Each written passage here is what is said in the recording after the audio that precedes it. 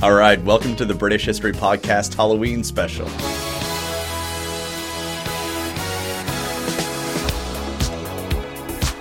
I won't lie to you, I love Halloween. And many of you will be going trick-or-treating, visiting haunted houses, watching scary movies next week. But have you ever wondered where it all comes from? It's older than you might think. And it's probably pretty obvious that I'm quite excited to tell you about it. Now, as you might imagine, since I'm doing an episode on it, Halloween has a lot of British influence upon it. In fact, the name itself comes from Scotland, where All Saints' Eve, also known as All Hallows' Eve, was shortened in the 16th century to Halloween, and the name stuck. But as you've probably gathered, originally the day was simply the day before All Saints' Day, also known as All Hallows or Hallowmas. And this might come as a shock to you, but All Saints' Day was the day in which early Christians commemorated all their saints. And it's still practiced today. But how did the day before All Saints' Day become such a big holiday? And what's with the costumes, candy, and jack-o'-lanterns? Well, the origin of the holiday is widely associated with Samhain, which we have a record of existing at least as early as the 1st century CE, and it almost certainly is much older than that. Samhain was an old Celtic holiday marking the end of summer and the beginning of winter. The calendar was split into 2 seasons rather than 4. And in fact, etymologically, there's a good argument that that is exactly what Samhain means: summer's end. Wales, Cornwall, Brittany, and other areas all have their own names for it, but for the purpose of this episode, we'll just refer to it as Samhain. Now, as I mentioned, Samhain marked the end of summer, but some also argue that it marked the end of the year as well, though, like for much of this period, that last part is not without some controversy. But we'll come back to it as we discuss this topic. Now, generally, the counterpart to Samhain is seen as Beltane, which lands on the 30th of April, and that commemorates the beginning of summer. Though I should make clear that the dates associated with these holidays aren't necessarily accurate because the calendar from which we first see Samhain referenced doesn't explain how it relates to the Roman calendar, and our understanding of dates generally flows from that Roman calendar. So this calendar that we're referring to is pretty much off on its own. Consequently, there's much debate regarding exactly when these holy days took place originally. And there's also debate on when the new year truly began. And while some Celtic communities did treat Samhain as the beginning of the year, for example, the Irish conducted the ritual of Tara on Samhain, which opened up the new year, but it seems like not all communities followed suit, and some used Beltane or other days for the new year.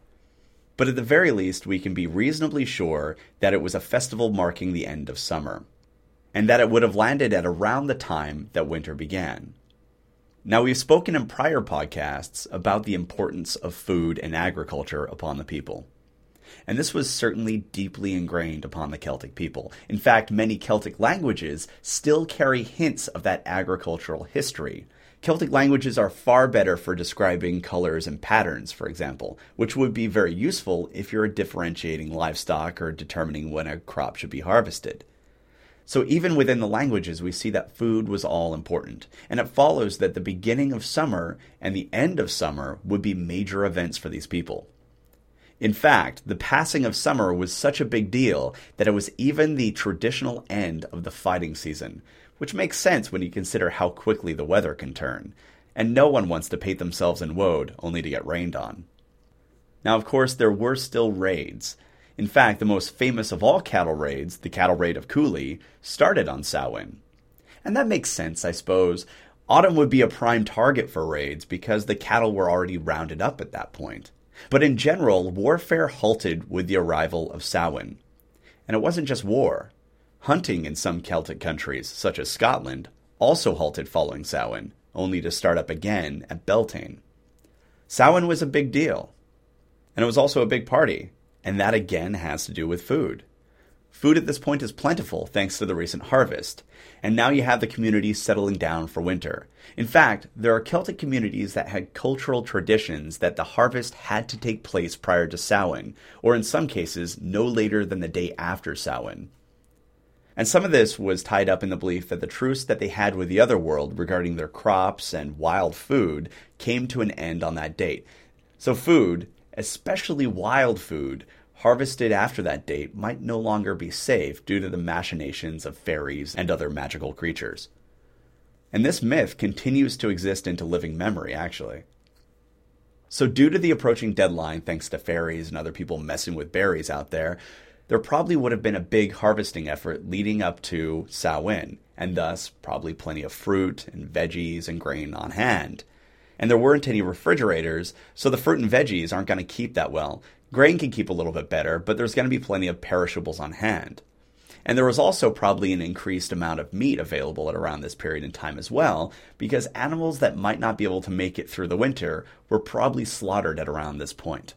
In fact, pigs, which were breeding at this time of year, were the sacrificial animal associated with Samhain, at least in Ireland.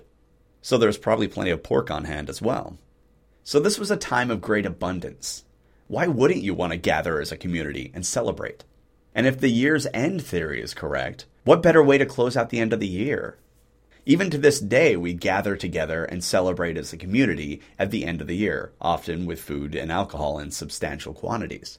And from what we can tell, the Celts probably did that as well. Though it probably did also have a darker tone than our modern New Year celebrations, because they are also marking the point where life begins to go into decline, and all of nature seems to conspire against the community. The days are shorter and dimmer, the nights are longer, it's cold, the trees go bare, fields go barren, and people retreated into their communities and to their hearths, sometimes to plot for next year's war. This was the end of a cycle and a period of darkness.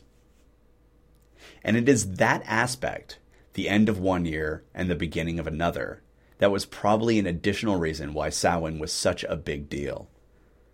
Borders and boundaries have long been important to Celtic civilizations. Do you remember that odd story that I told about how Scottish boys would be taken around the borders of their village and beaten at the border stones so they remembered where the boundaries were?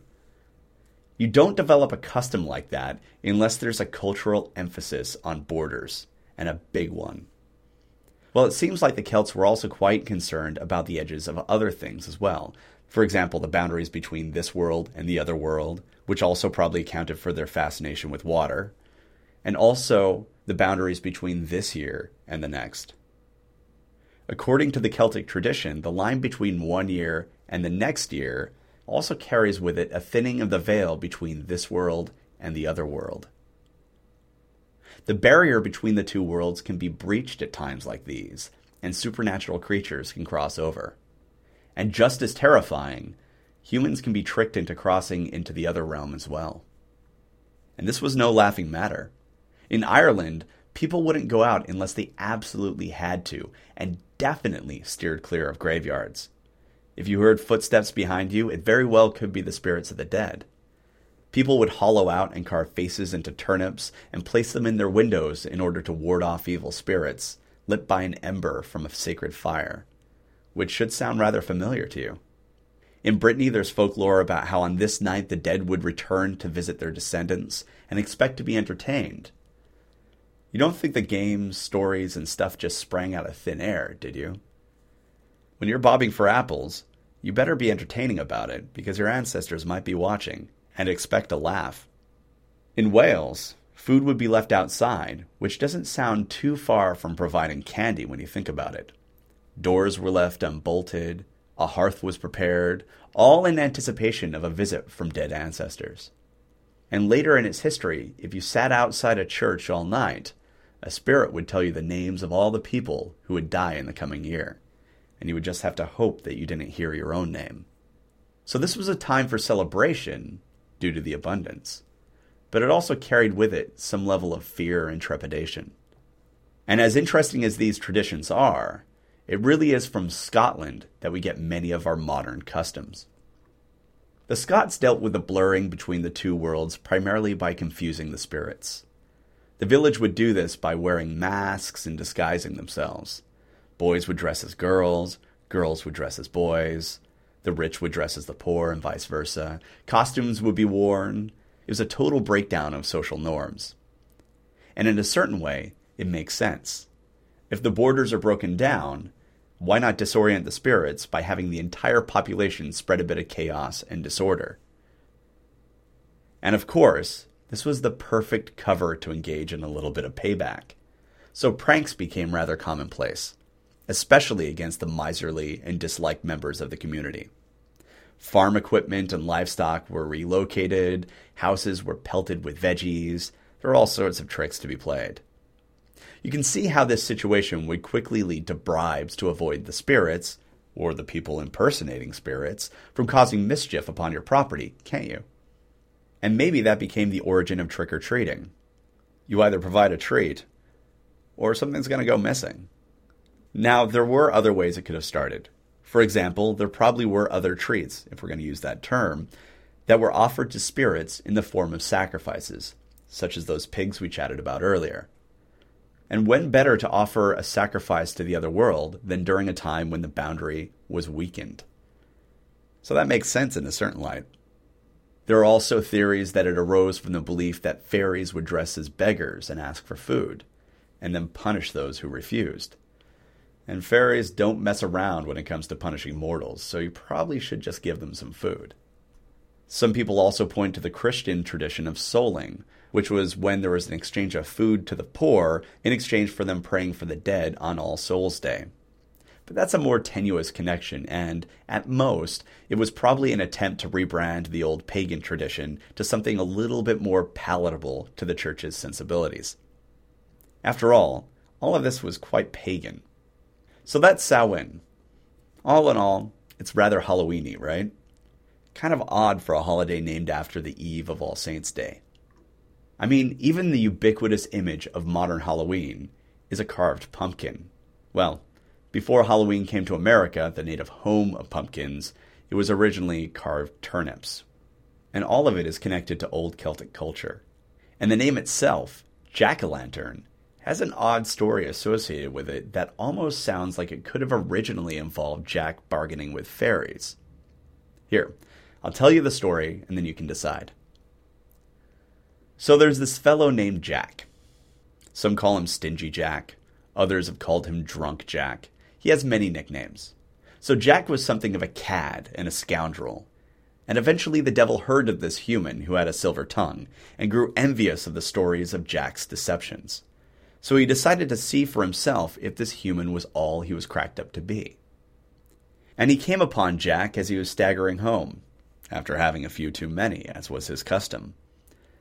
With growing dread, Jack came to realize that this man blocking his path was the devil. Now this was an event that would sober up even the most seasoned of drinkers. And so Jack took a deep breath, accepting the gravity of the situation.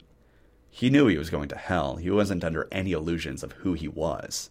In fact, in his pocket right then, he had a turnip that he'd stolen out of his neighbor's garden. Something he was quite fond of doing, actually. And so he resolved himself and just asked for a final request before he was taken to hell. He said he would give his soul to the devil freely if he would just be first given a final drink. The devil couldn't find any reason to refuse, and the request itself was a bit amusing. So he accompanied Jack to a pub where the devil bought round after round for this entertaining mortal. And at the end of it, to the devil's surprise, Jack asked him to cover the tab. Well, this was somewhat unheard of, but the devil did agree to give him a final drink, and a deal was a deal. But there was a problem. The devil didn't have any money on him. Why would he? He's the devil. So after much discussion of what to do, Jack convinced the devil to transform himself into a silver coin in order to pay the bartender. And the devil agreed. Poof. He was a coin. And Jack immediately snatched the coin up and put it in his pocket, where he kept a cross. The devil was trapped. And Jack wouldn't let him come out until he agreed to spare his soul for 10 years. Knowing this might be the only way he could ever free himself from this human's pocket, the devil agreed. And he waited. 10 years later, Jack was once again walking down the road when the devil appeared to him and told him that it was his time. Jack nodded, and then looked to his left and saw a beautiful apple tree. "Could I have just one apple before I leave this world forever?" he asked. And the devil, who was apparently uncommonly charitable when it came to this devious old man, agreed. But as the devil climbed up the tree to get the apple, Jack surrounded the trunk of the tree with crosses, trapping the devil in the branches. And this time Jack knew he had the devil cornered. All he had to do was leave, and the devil would be trapped up there forever. So Jack demanded that the devil release his soul, and that he never be taken to hell, or else he'd just leave the devil in his prison. Reluctantly, the devil agreed. But all that drinking and swindling began to take its toll on Jack, and eventually he died. Thanks to his bargain with the devil, he knew that he'd never go to hell. So he strode up to the gates of heaven and sought entrance. But Jack had not lived a good life. He lived one of the worst imaginable, one filled with sin and deceit, not to mention stolen turnips and God knows what else. And so St. Peter simply could not allow him to pass through. He was a soul without a home. And so, sadly, he went to hell and begged to be let in. However, the devil already made a bargain. He couldn't let Jack in even if he wanted to. "But where can I go?" Jack asked the devil. "Back where you came from." Jack's shoulders sagged, and he started walking off into the darkness between heaven and hell. And at this moment, the devil took pity on this strange, devious mortal. He might be a lost soul, but he need not wander blind into the abyss. So he tossed him an ember from the fire. Jack took a turnip from his pocket, carved it out, and placed the ember inside. And he used his newly made lantern to light his way as he drifted off into the darkness, never to rest, becoming Jack of the Lantern. Now, having heard that story, imagine the same story, but replace cross with cold iron. This would be a fairly typical fairy story, wouldn't it? In fact, the devil doesn't even seem like himself at all in this story. It would make much more sense if it was somebody like Puck messing around with him. So it's kind of interesting, isn't it? But anyway, that's where we get jack-o'-lanterns. But Halloween isn't all Celtic. For example, there's that odd thing with bobbing for apples. Sure, it might just be to entertain the dead, but where did the apples come from? Well, some have pointed to the festival celebrating the goddess Pomona as a possible origin. And you do see apples appear in Celtic celebrations following the Roman occupation, such as the use of peeling an apple for divination. And divination was something that would have been common at Samhain due to the breakdown of the veil. Though having the apples resting in water does have a certain element of druidism to it, doesn't it? Especially given that water seems to have been a portal between one world and another. And that barrier, like I keep on saying, was very weak on Samhain. It's an interesting thought. Now, what else do we associate with Halloween? Well, there's witches, of course. But while there have been wise women in communities since human history began, the idea of evil witches with the cackling and all that kind of stuff is actually a Christian invention.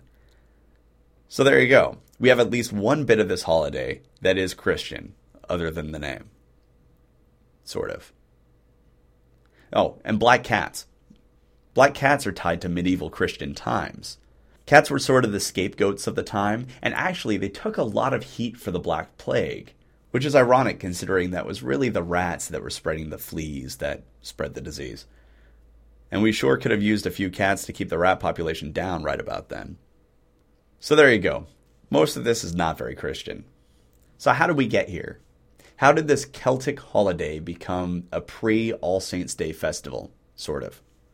Well, you can probably trace it to Pope Gregory I in 601 CE. And fun fact here, that's the same year that the first Anglo-Saxon king was baptized. Anyway, so Pope Gregory had a pretty ingenious idea. Instead of walking in and cutting down the trees that everyone was worshipping, I'm looking at you, Suetonius, instead, why not consecrate the tree and thus change it from a pagan tradition to a Christian one? It was brilliant. You can just take the pagan ideas and festivals, rebrand them for various holy dates, and the Catholic Church was awash in holy dates, and let everyone continue doing what they've been doing for ages, just now under the auspices of the church. 8 years later, in 609, All Saints' Day was introduced by Pope Boniface IV, but it was celebrated on May 13th. We aren't exactly sure of when the Brits began to celebrate it on November 1st, but there are references to communities in Britain celebrating it on November 1st as early as the start of the 8th century, which was about a century before it was officially moved to that date. But it was moved, and it was moved pretty early for the Brits. And the obvious question is, why did they move All Saints' Day? Well, that's a subject of debate, like just about everything else. Some point to continental reasons, but others point to Samhain. And concerns over Samhain make quite a bit of sense, actually. The trouble with Samhain is that you really can't just absorb it like Pope Gregory suggested. I mean, here we have a festival that is filled with spirits and is tied to one of the few religions that Rome made a concerted effort to wipe out, and it focuses on the blurring of the line between this world and the next, a world that the early Christians would associate with hell. So how do you say, hey, this is a Christian holiday? Sure, hell is coming over here and causing some trouble, but this is totally just Christian. It had paganism stamped all over it. So the argument is that instead of trying to consecrate the festival, the church just tried to utterly replace it with a feast dedicated to all the saints. But it really didn't work out too well. The old traditions found a way to hold on. And then another holy day was added by the church in the 10th century, All Souls' Day, and this was dedicated to deceased members of families and the communities. It's not that much of a stretch to imagine the church trying to deal with pagan traditions by providing communities with a sanctioned Christian way to redirect their energies, or at least rebrand the attention paid to the dead as a Christian holiday, the All Souls' Day. But in general, when looking at the holiday, it seems like the old festival found a way to survive, and by the 16th century, it had already acquired its modern title, Halloween, All Hallows' Eve. So I hope you have a fantastic Halloween, and if you'd like to, head on over to thebritishhistorypodcast.com/forum and share your costumes with us. I'm going to set up a thread on the general discussion area specifically for listener costumes, so it should be a lot of fun. And I'll even throw up one of my old costumes where I was dressed up as a pirate. Well, have fun and be safe out there. Thanks for listening. He did the mash. He did the monster mash. The monster mash. It was a graveyard smash. He did the mash. It caught on in a flash. He did the mash. He did the monster mash. From my laboratory